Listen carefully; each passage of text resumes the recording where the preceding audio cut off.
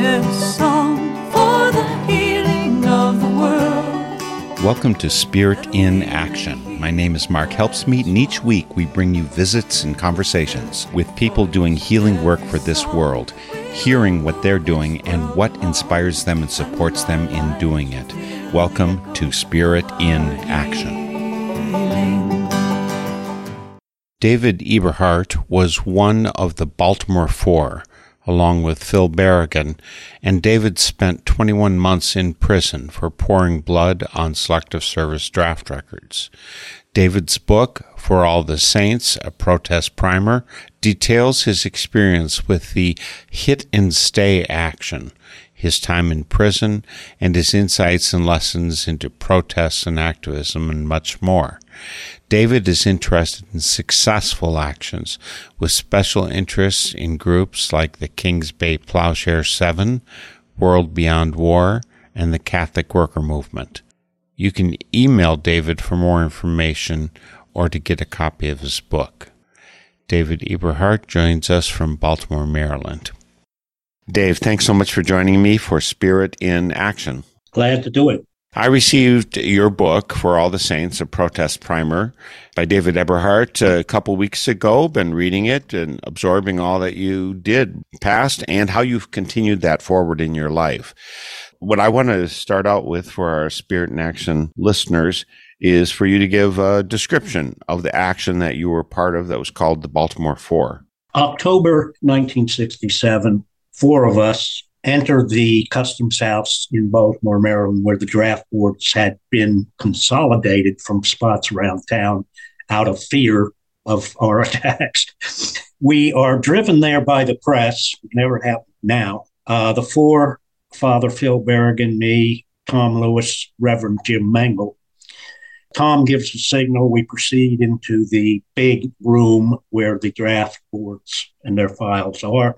We proceed to go to the cabinets, pull out the drawers, pour blood, which we had in Mr. Clean bottles, on the files. And then we sit down and wait for the authorities. Now, we had drawn a little bit of blood from ourselves, but the syringe was too big, and we got the blood from Polish market, duck's blood. One newspaper called it chicken blood, trying to make us look like chickens. But these actions were not hit and run. They were hit and stay. As a matter of fact, a good documentary movie called Hit and Stay is available on the draft board actions. You would wait and make a thing of the trial, a theater piece. Most known is the Trial of the Catonsville Mine, because poet Dan Berrigan, who was one of the members, put it down in writing. Ours was not the first. Someone up in your area, the Bondas family, took feces to the draft board, and that's the one that I know of before ours, the one group action. Ours was the first to try to get attention, and it got worldwide attention on the New York Times and so forth. So it also started a movement of some 300 other actions, and I follow them in my book, Reunions. I go on to the Plowshares actions, which is anti-nuclear, after the first Plowshare action, 1983, where 8 persons went into the King of Prussia, Pennsylvania, was a GE plant, and banged on missile nose cones and poured blood. Blood pouring has been kind of a part of many actions. So that is a brief description of my blood pouring, and it's on YouTube. If you Google David Eberhardt, Baltimore 4, I come up with about 5 minutes of description. And I will have a link to that on northernspiritradio.org. Actually, I'm going to have several links, folks. So northernspiritradio.org, David Eberhardt is the program that you're listening to. And on that, I'll have links to the Kings Bay Plowshare 7, World Beyond War, Catholic Worker, and we also find David's email on our website, so you can contact him. You might want to get a hold of his book, and you can arrange with him, although it's also, I understand, out on Amazon?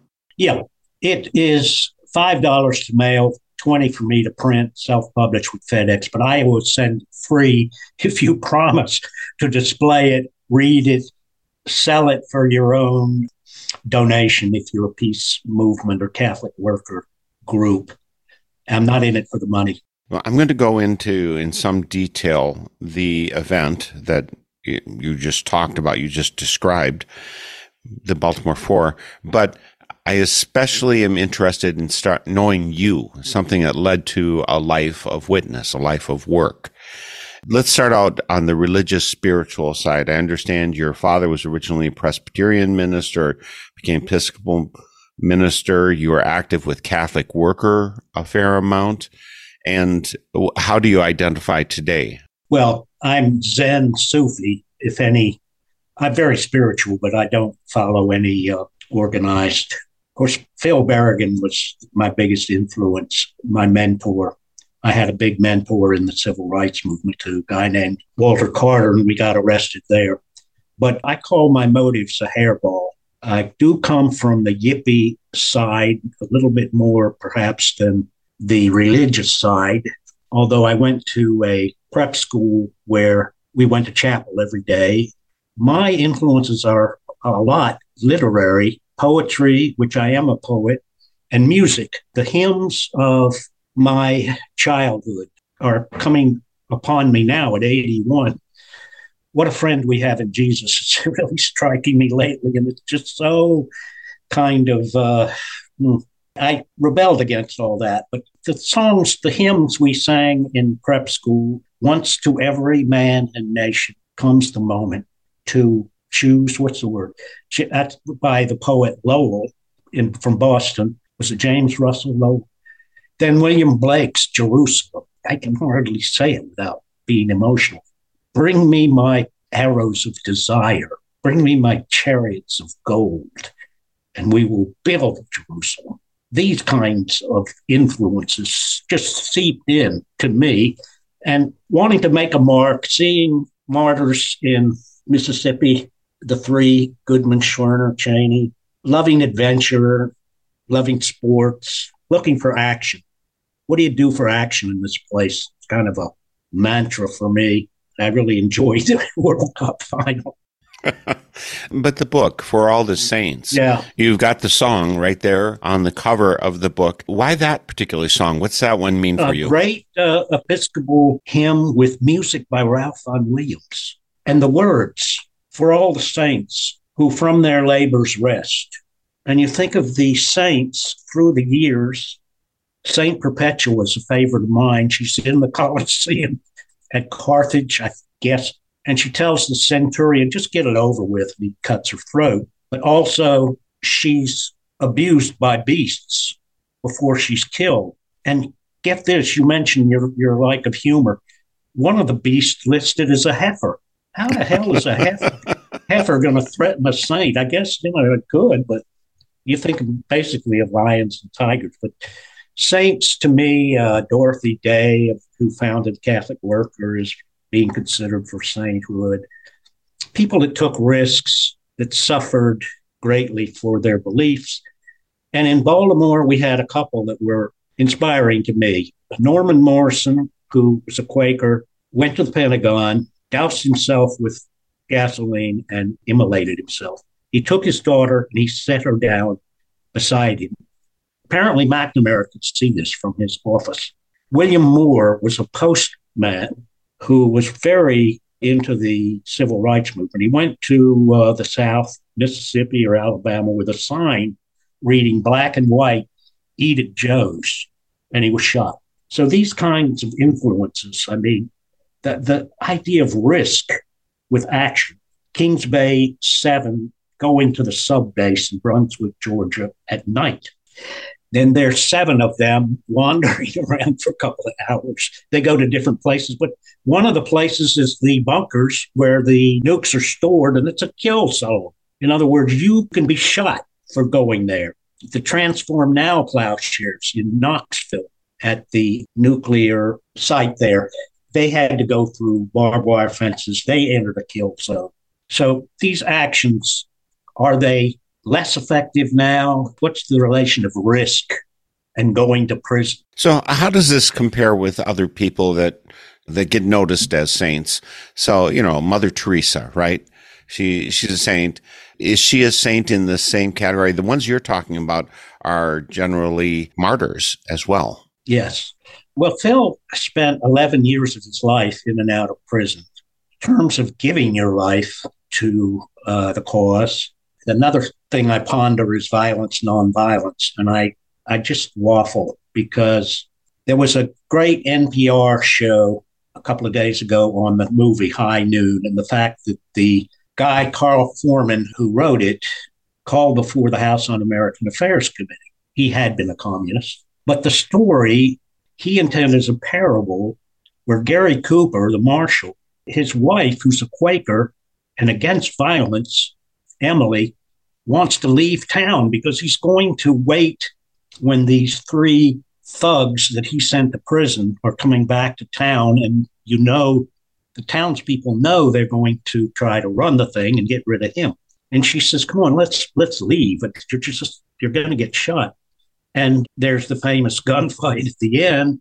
And Emily, who was going to leave herself, came back and actually shot one of the thugs. No, that always struck me in that movie. No, but, talk about violence, nonviolence. We think of fighting back and when it's justified. I just can't, famous question for us conscientious objectors, and I was one. What could you do if your grandmother's being attacked? You get these hypothetical, well, if it's a hypothetical question, I'll give you a hypothetical answer. I'll pull out my Star Wars wand and make the attacker disappear. But hypotheticals, but then there are these real situations where I think even the Buddha, knowing in advance that people on a ferry boat were going to capsize, what did he do? Kill the person that was letting the ferry boat loose? It's tricky. I'm into nuance. I'm an existentialist. I'm not into purity, although I think pacifism is certainly called for in extreme forms as a teaching mechanism. The fact that someone will say, I'm not going into war at all. I'm not going to kill anybody. Your poet, Robert Lowell, Dave Dellinger, famous pacifists in the U.S. It's justified, but to each resist according to your own talents. Would you call Phil and Daniel Berrigan, do you think they were saints? In terms of historical sainthood, I think Dorothy Day said she doesn't want to be a saint. But in terms of those definitions, as you say, they were martyrs, most of them. So it doesn't exactly fit the mold. And then it's such a Catholic. The saints of old inspire us. I don't know that Dan and Phil would qualify for sainthood. You certainly said, you make a point in the book for all the saints. You talk about Phil a fair amount because you were so close to him. You were cellmate with him. Right. And you talk about how he inspired you. I don't think you would have been part of the Baltimore Four if it had not been for Phil. Exactly. Looking for a mentor for many callow youths like myself, looking for direction. If you could find a good mentor, you should, unless you've got it within yourself. I mean, with the 300 or so draft actions after ours, the organizing of them is interesting. But Phil and Dan were great inspirations to many, and they attended the retreats where these things were organized. Now, Dan was better known than Phil. 52 books of poetry, too many, I would say. But Phil's books are great, too. And my father was somewhat of a hawk, but he came around. He pretty much had to, being a minister and professor of philosophy of religion. He realized that we were doing what the Old Testament prophets, Amos, Isaiah, what they were doing. And he saw that connection. And so he told me, this is going to be the greatest moment in your life. My own father, and he would visit in prison, and he became quite proud of what we did. It was a radical action, even for the time. And again, we're talking 1967, when you and the other three went in, poured blood on the draft files. And by the way, folks, when you read For All the Saints, you'll note there's workers who are there, some of whom are incensed by the action, want to stop you from pouring blood on these files. Was it more exciting, scary? Were you just feeling the energy like, oh yeah, I'm becoming one of the saints or something? I don't know. How were you thinking of yourself in the moment? I'm there with my buddies. Like the soldier says, I'm not really here for policy. I'm here to be with my buddies. I don't think I was even afraid. I was numb to a degree. Hopefully, we pull this action off and it doesn't get fouled up like so many do. I mean, some of the draft board actors were caught before they even got into the draft board. And because they were informers, like with the Camden 28, they were acquitted by the jury because one of their members was an FBI informant and he had bought the tools they were going to use to mess up the files. So, no, I guess what do you do for action in this place? And with someone like Phil Berrigan, I was quite confident that I was right and I had no fear. Would you have been more reluctant, afraid, whatever, if you had at all anticipated the number of months that you would be spending in prison because of this? No. We had all been to jail for limited amounts of time, different actions. It was like an increase in magnitude of effect. We knew something momentous would be a consequence, but like W.H. Auden, the poet, writes, motives like stowaways are found out too late. But even so, we faced on 4 counts, each one 10 years, thousands of dollars in fine, and we end up with me 3 years doing 21 months on 3 years.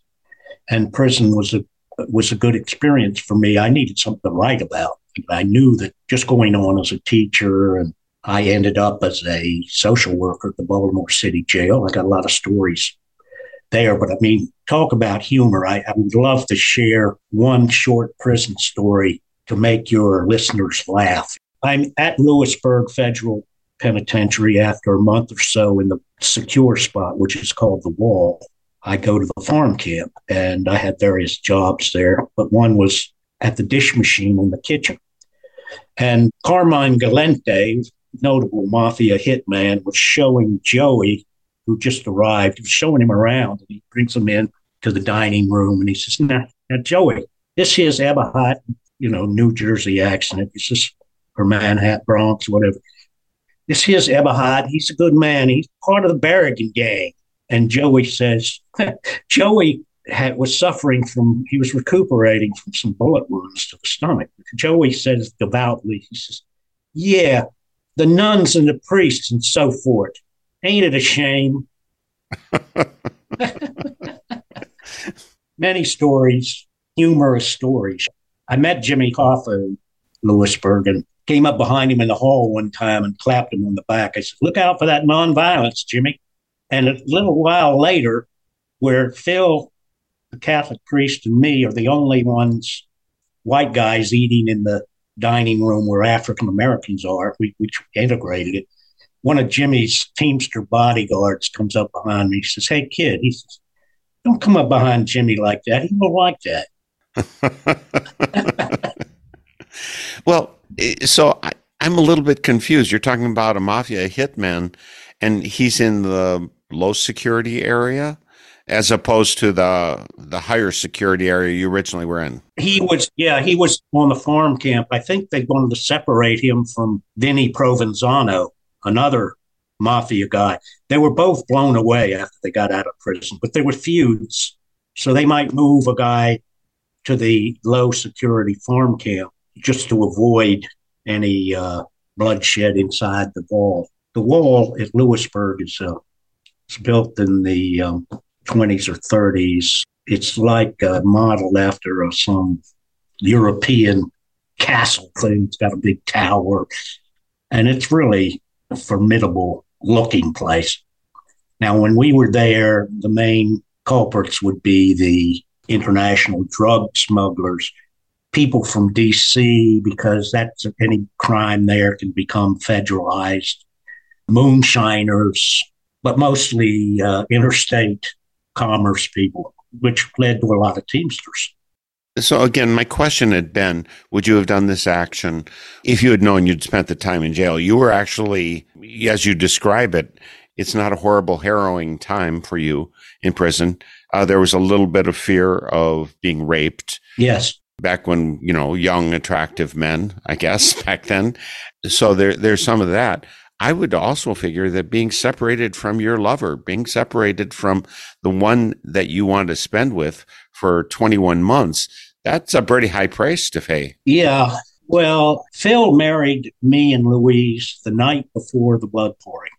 She was a big influence on me and a mentor in terms of another movement at that time. Well, she was a staunch feminist, but she supported me. And there was a sensitivity movement. Of course, that was after I got out. But for us males, getting in touch with our feelings, I meditate on Franz Kafka's statement, we must take an axe to the frozen seas within us. Because after prep school, an all boys prep school, I was just very rigidly composed. But leaving her, she was so strong, independent, had her job, and I wasn't worried about that. And she supported me. She visited me, and we loved each other for a while afterwards, and then we were divorced. So that wasn't much of a cost for you to be separated from her for 21 months? Not at all. No. I don't know why particularly. Maybe I didn't look at love as or marriage as that kind of a bond where you're going to be destroyed because you're separated for a while. You have your own lives, you're going to, and she's very free-spirited. I ask this in part because so many people might consider being activists, except they have fears about any number of things related with prison, being separated from their life, in addition to maybe being hurt themselves. What might have been the biggest motives for you not to be part of the Baltimore Four? Can't think of a thing. The influences I had all led me to that point. Now, people have different talents. Resist according to your talents. I mean, there were people with a student mobilization who were great organizers. There are people that are fantastic speakers. You've got to go according to your talents, and mine was just maybe to be not a slavish puppy dog, but a follower of an iconic priest, and being willing to take risks. Again, what do you do for action in this place? You're going to go through your life and come up to the end, realize you never did anything. I mean, we can't have that. I was lucky to take a strong action at an early age and then be informed by that the rest of my life. Phil kept doing these types of actions. I ended up working 33 years at Baltimore City Jail. I founded the branch of Offender Aid and Restoration in Baltimore, helping inmates. So I got to go home every night into my own bed, but I wasn't afraid to go in and out of jail every day. I'd been in prison. I knew what it was. I knew what inmates were and kind of enjoyed their wild, stupid behaviors. Most of them didn't want to get caught. We didn't mind. We got Christmas cards from North Vietnam. We had a huge support system. So going to jail, going to prison, if you've got that support system, but is it an effective tactic now? What are I constantly thinking about? That's why I mentioned World Beyond War and their organizing, their directions, their chapters, their educational efforts.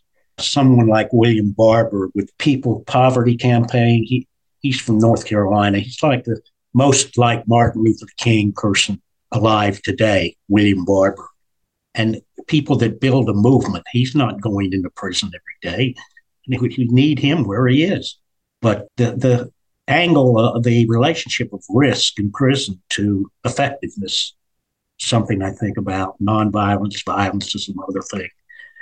But, I have plenty of things to do with the peace movement, with my poetry and playing the piano. I practice the piano and classical piano mostly every day. Folks, I just want to remind you, this is Spirit in Action. Our website is northernspiritradio.org, where you'll find links to all of our guests. And David Eberhardt, who's here today, He doesn't have his own website, although if you come to northernspiritradio.org in this program, you'll find his email. He's happy to have you reach out and contact him. 1941 Mireille at gmail.com. Mireille is Mireille. But again, it's on northernspiritradio.org. You also find links to the Kings Bay Plowshare7.org, to worldbeyondwar.org, catholicworker.org, and you'll find his email. So rather than memorizing them all as I say them right now, just come to northernspiritradio.org, find them, and find links to all of my guests, people doing world healing work for the past 17 and a half years that I've been doing this program. You'll also find links to the stations that carry our programs. There's some between 35 and 45 of them nationwide carrying our shows. So please support those stations, community radio stations broadcasting alternative news. I'm sure it's quite clear to Dave that media is important in terms of bringing about societal change. You said, Dave, by the way, that you rode to the action with the press. Press gives you a ride there. I suppose you didn't want to have cars left there after you get hauled off into jail. Well, I wrote for the underground newspapers and the importance of media. I mean, Amy Goodman, Democracy Now!, your show, you were telling me before of the influence in Wisconsin of right-wing radio, and we have the same thing here in Baltimore. There's so little. I mean, we have passion just like guys in the right wing. Let's say the guys of January 6th with their passionate, what do you do for action in this place? But the media has been absent, MIA, except for shows like yours, and I end up writing a lot of letters to the Baltimore Sun papers, very rarely getting them in. One of my big issues now is gun control, and people read letters to the editors. They don't read poetry. They don't read manifestos by the Kings Bay Plowshare 7, but they read, in other words, getting the word out. How are we going to do this? Because we have a very good message. CNN, MSNBC, at least have a bit more of fact production than Fox News, and yet they just straddle the fence. They've worn out their crotch cloth, the mainstream media, by straddling the fence. And there's this side, and then there's that side, but at least they give the liberal side, and they can see how crazy Republicans and the right wing is. My partner is very active with a group called Spark in the U.S. It is largest in France, where it's called Lutte Ouvrière, and it means workers' struggle. Their means of building a movement is to talk one-on-one with persons that are interested, notably, hopefully factory workers. But when you get into the whole left, which I've done more and more since prison, very few leftists that I meet in prison. But as I have aged, I've become more familiar with Marx and socialism. I guess I'm a democratic socialist per se, but pacifism is another story. So, folks, do please support the community radio stations like those that carry Northern Spirit Radio programs. Do support Democracy Now! We need alternative media. And if you want to support us, Northern Spirit Radio, come to northernspiritradio.org. There's a place to donate. But also post comments. We need two-way communication. We need you hooked in to the information that we're passing on. So please do support all of the alternative media and make sure it continues, because mainstream media is not going to carry the message we need. And write your newspapers, letters to the editors, particularly on the gun issue. There's so many good arguments for gun control. I mean, the UK and Japan, individual ownership of guns is prohibited. And we just look so absurd and insane. I want to get back, Dave, to your actual action. You were pouring blood, and you said that with Plowshares movement, they've also used pouring of blood as a symbol. But following that, the Catonsville 9, and they were actually burning draft files. And you talk a little bit about the pros and cons in your book, For All the Saints, a protest primer. You talk a little bit about the pros and cons of ways of witnessing. Do you now think that burning would have been better than pouring blood? Well, Phil did, and George Michie, who was a member of the Catonsville Nine, was present at our trial. And the lawyer at one point asked the Selective Service people that claimed that we had defaced the files and depredation. That was the word, depredation. The lawyer said, "You mean to say that you don't have backups to your files? That if someone destroyed the files, burned them, that'd be it?" And the lady says, "Yeah."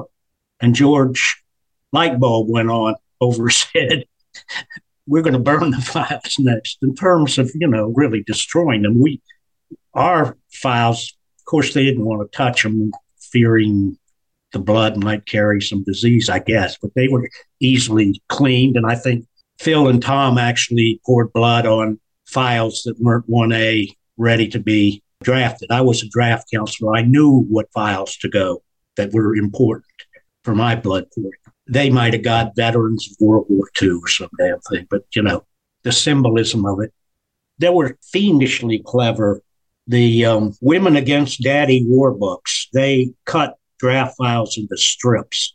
The Chicago 8, or was it the Rhode Island group, one of them poured bleach on them all. They put the files in the tub and then poured bleach on them.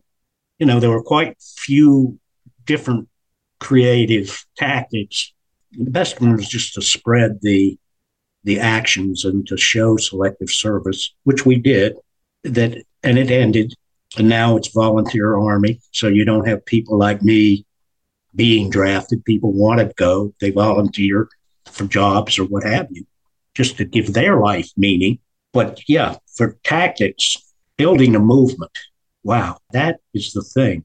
With the peace movement, especially in any country, I mean, where is peace movement strongest? You could say Japan, and they just established some weaponry, which had been forbidden since World War II. Germany has more of a knowledge of nonviolence since their role in World War II.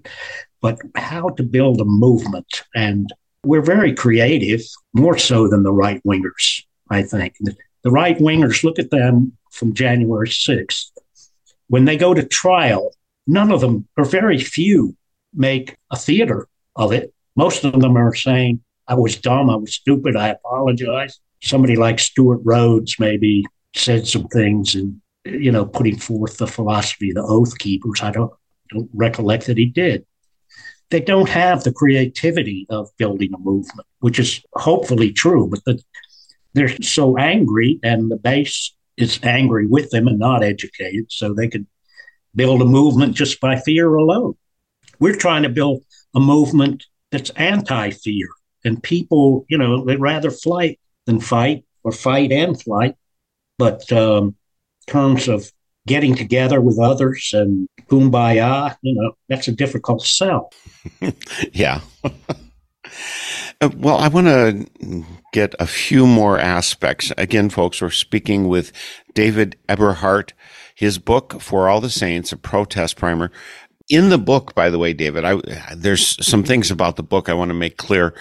The book is an assemblage of different parts. It focuses on your part in 1967 Baltimore 9 action. That's really the core of it, but there's so many other layers that go with it. And you refer to the book. Is this one of the succeeding editions of the book? I think it's evolved over the decades, perhaps. It has. Since I self-publish, I can come up with 50 more from FedEx for about $1,000 now and add what I want. And the latest one has 2 reviews of books, the Berrigan Letters, and then Frida Berrigan's book, It Runs in the Family. And yes, it has gone through 6. I collect books, so I'm interested in editions, and each one is signed and numbered. But if you self-publish, that's an example. That's a plus. The first half is a narrative up to when I get out of prison, and that's where a lot of juicy stories are. But then I go, as you say, into the different actions that have meant a lot to me, namely, the funerals of my friends And then the Transform Now action, which was in Knoxville, where three elderly people attacked the enriched uranium storage thing there. And then recently, the Kings Bay 7, they, as I said before, they went in at night and went to different locations on the base. When they were finally apprehended, they could have been shot, but you wonder if this base was not prepared to a degree. I suppose that all the bases say we might have some demonstrators that aren't terrorists per se, but the guy that caught them says, you're in a heap of trouble. That's his words to them, and he has a gun. Yeah. But they end up spending less time than me. I mean, more a couple of years in prison. And then Phil thought prison was a good organizing point, although he kind of puts down one action that his fellow prisoners took. He said the demands weren't good. And Dan was less favorable, because he almost died at Danbury when his teeth were being worked on. And he was not as gung-ho as Phil in that respect. But the Berrigan letters, the letters between them, reveal a depth which you don't get from manifestos. They reveal their personal views and even differences where at one point Dan says, you've got too much anger about you. You remind me of our father. And Phil makes comments about living in community and how difficult that is. He says, I worry about going to prison and leaving Liz, his wife, and kids with all these juvenile secular protesters that are living at the house. He says they just babble on in the meetings. But then he also says, I do get a lot from meetings and other viewpoints. I want to talk about a couple more things about time in prison, time in jail. You, David Eberhardt, ended up spending 21 months in prison because of that. You say in the book that it would be a different thing if you were dealing with the prisons of El Salvador or something like that. The consequences would make a difference to you, right? Absolutely. Well, yeah, you would think twice, no question. With us, the guards in the federal system, the other inmates, was just a higher level than the state prisons. And I, working at the Baltimore City Jail for 33 years, the guards liked what I did. Our organization made the place more livable. We're giving the inmates hope, showing them programs, NAAA, yoga, writing class. But the inmates liked us too. So it was easy enough of a job. And in terms of the riots and violence at the Baltimore City Jail, mostly happened on C shift, I guess. I never witnessed any of it. I mean, my biggest danger point was when I was the manager of the laundry at the main prison at Lewisburg, and somebody told me they're about ready to take your cakes. I got a job switch, which actually landed me in the warden's office sorting out his papers until he realized, hey, this guy destroyed papers. And I left that job. But also, one other point of violence I experienced was in the civil rights movement when I was getting gas at a rural station out in Baltimore County. And the guy knew who I was, and he tried to beat me up. But that was it. Never anything. But yeah, when you see on TV the documentaries of Jailed Abroad on Discovery Channel and what the people go through, oh my God. But certain prisons in the federal system have bad reputations. I think Atlanta, when I was in Atlanta, was bad. Marion is in Indiana or Illinois. But in terms of prisons with reputation for violence, I was there with a protector. I was roomed with Phil. I ate with him. And that's Phil Berrigan, folks. Yeah, and there had been conscience objectors that were raped before my time there. So, if you were vulnerable, you best be prepared. Let's talk a bit, Dave, about why you ended up. You worked for 33 years in Baltimore jail. And that didn't seem an obvious career path. I mean, you're a poet, amongst other things, an activist. But did you find that as some kind of a logical step in your life, or was it just the easy one? Had you created camaraderie with people in prison, in jail? What led that way? Yeah, it came very naturally because my first job after prison, meaningful job, was given me by George Michie of the Catonsville Nine. He had founded a group, National Coordinating Committee for Justice Under Law in D.C. So I edited the newsletter.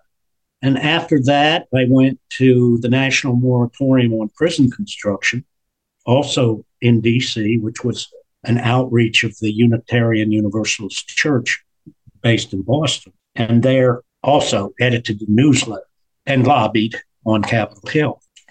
So when that came to an end, I had met the people associated with an organization called OAR, Offender Aid and Restoration.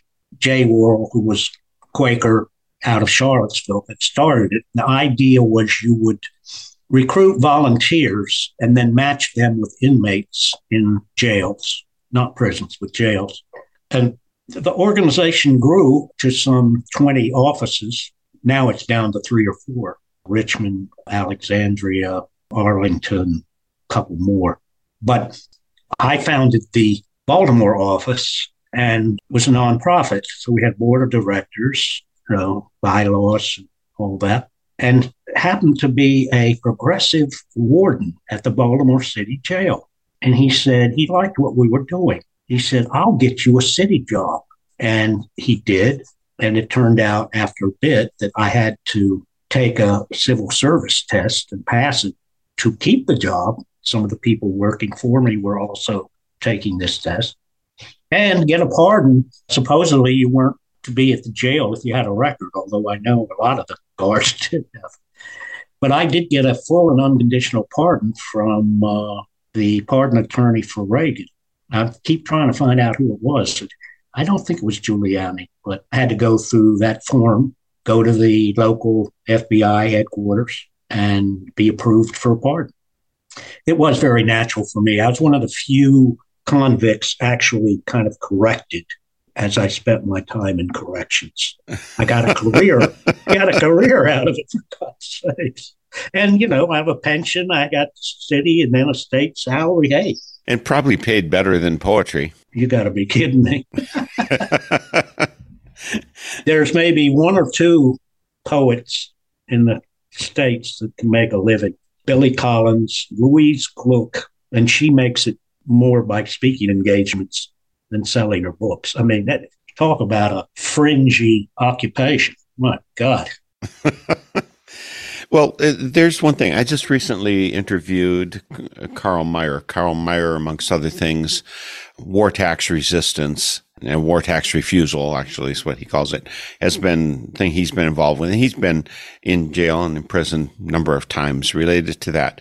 His comment about prison is that, like for him, for Gandhi, or Letters from Birmingham Jail for MLK, it's a good time to write. You can't do anything else. So, absolutely. So did you actually write while you were? Oh, yeah.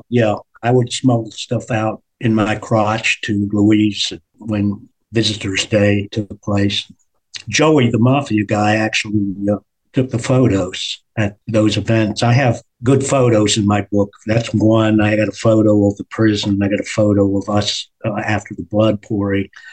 Photos of Transform Now plowshares. Kings Bay 7 plowshares. But I've just struck, I don't want to let go of pushing your efforts. And do you have podcasts of all your interviews? Everything's available via podcast or via the radio stations, or directly from my website, all of those places, yeah. What's your website? northernspiritradio.org is my website. So you'll find my interview with Carl Meyer there, and you mentioned Norman Morrison. I interviewed his wife. I mean, she was remarried. I mean, she wrote a book about the experience. Right. There's a number of people that you've mentioned that I've got interviews with, either them or someone related to them or their efforts. I did want to ask you something about draft, and I have to admit to my own conflicted feelings about it because I am a pacifist. I am a religious pacifist. I'm Quaker, right? And with the many layers that implies, I am opposed to war. I think war is insane, wrong, and sometimes I can accept that it's even maybe necessary because you may be Ukraine and Russia may want to invade and take you over. At the same time, I'm still opposed to the war. The thing I thought was interesting, what I've read is that the opposition to the Vietnam War is the first time that young people rose up and said no to the war and brought the war to an end. It took a lot of years, though. We got to admit that, too. I think it also happened in the Soviet Union because of their invasion of Afghanistan back in the 1980s. So one of the things that made it possible to stop the Vietnam War in the United States was because we had a draft. If it had been a volunteer army at that time, I suspect there would not have been the mass opposition to the war. There would have still been Quakers and Unitarians and other people, some Catholic workers who would have been opposed to the war, but it wouldn't have been easy to make it into a mass movement as it turned out. So to some degree, I'd say that having a draft, it forces people to be more cognizant of the damage of the war, what's happening, as opposed to someone who's going off thinking themselves a hero comes back in a coffin. Well, then they're just a hero. Someone who's drafted goes off. He's a martyr. He's fodder for the cannon, as opposed to a hero, I think. So I actually question whether having a draft is good for peace. Well, these are the nuances. Same with abortion. Some issues are very complex. And as an existentialist, in a way, you got to be there. You're going to be the marshal in high noon that stands up to the thugs, risks his life. It's another movie you haven't mentioned, The Angel and the Bad Man. Do you know that one? No. The Angel and the Bad Man. Oh, I got to get that. Wait, you did. It's a 1947 movie. John Wayne is the main person. Now, we think of John Wayne as pro-killing or something. He's the tough. In that movie, he falls in love with a young Quaker woman. Oh, my God. And he converts, he becomes a Quaker and a pacifist. I gotta see that. And he risks being killed. And it turns out the marshal, the sheriff or whatever, shows up and saves him. But the marshal sheriff wanted to capture the character that John Wayne was playing. And John Wayne, instead of drawing on these people, he's willing to put down his guns and be shot rather than do that because of his love of this young Quaker woman. Wayne was part of the conservative anti-communist actors in Hollywood. Eventually. Oh, okay.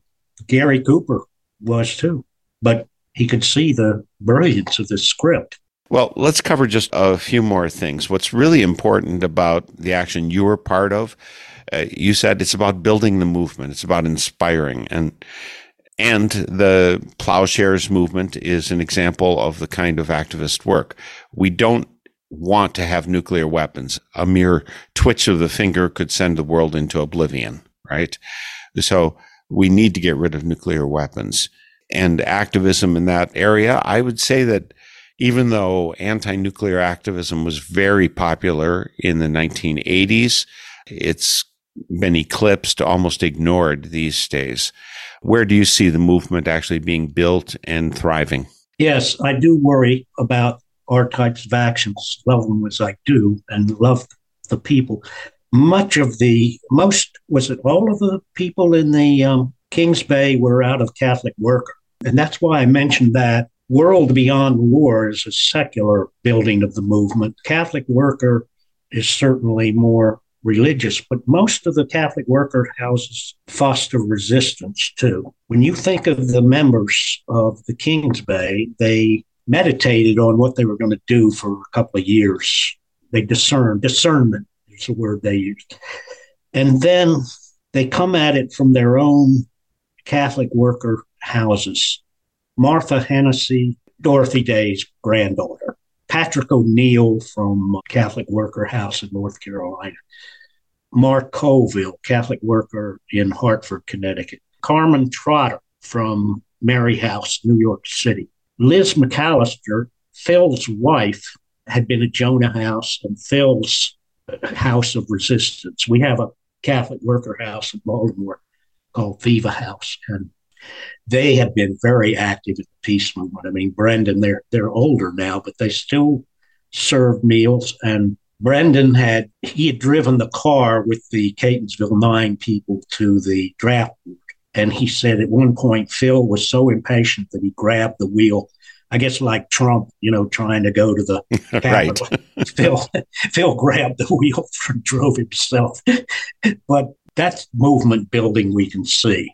People are naturally attracted to those two organizations. The Catholic workers a little bit more difficult because you live in community. And if you've ever done that, I've come close. It's really hard because, like Sartre says, hell is other people. I want to just be with my wife and son, and my friends, and people with Phil complained a lot about Jonah House to a degree. So all these people, they just go on talking.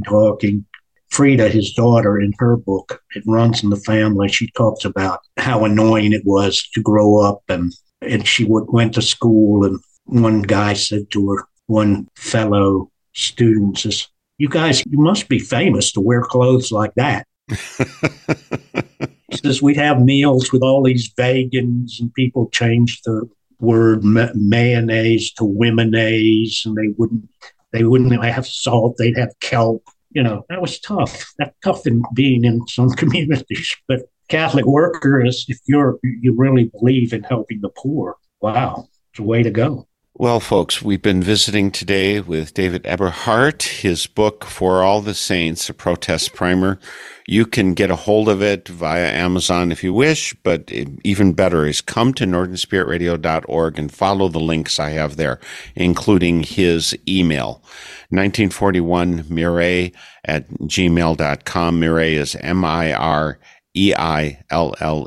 And again, if you want for free, if you can give me certain assurances, I would send it to you for free. Because when I run out of this, I've reached up to 400 now. When I do another 50, I just pay for it. I have a retirement income. And again, in the title, it's a protest primer. You'll learn something about being part of resistance to the bad things going on in the world, the things going on in our country, and particularly trying to change our country.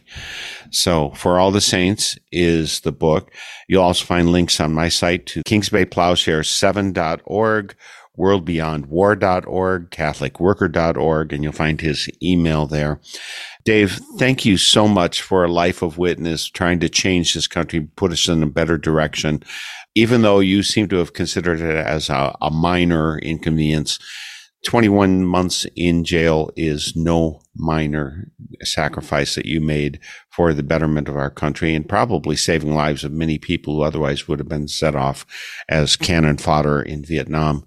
Your service to our country in the Baltimore jail and your poetry and the other ways that you try and uplift our spirit. Thank you for doing all that and for joining me today for Spirit in Action. Well, once you got used to it, it took some getting used to the prison experience. But once you felt secure, you just collected stories. Fantastic for a writer, stories. The Mafia guys and Jimmy Hoffa making booze by putting the fruit between the rungs of the radiator. All these little important life skills. Yeah. Yes, important life skills. Well, thank you for that service. Thank you. And again, all these links are on northernspiritradio.org. Please come and check out and get a hold of For All the Saints Protest Primer by David Eberhardt. And we'll see you next week for Spirit in Action. The theme music for this program is Turning of the World, performed by Sarah Thompson. Check out all things Spirit in Action on northernspiritradio.org. Guests, links, stations, and a place for your feedback, suggestions, and support. Thanks for listening. I'm Mark Helpsmeet, and I hope you find deep roots to support you to grow steadily toward the light. This is Spirit in Action.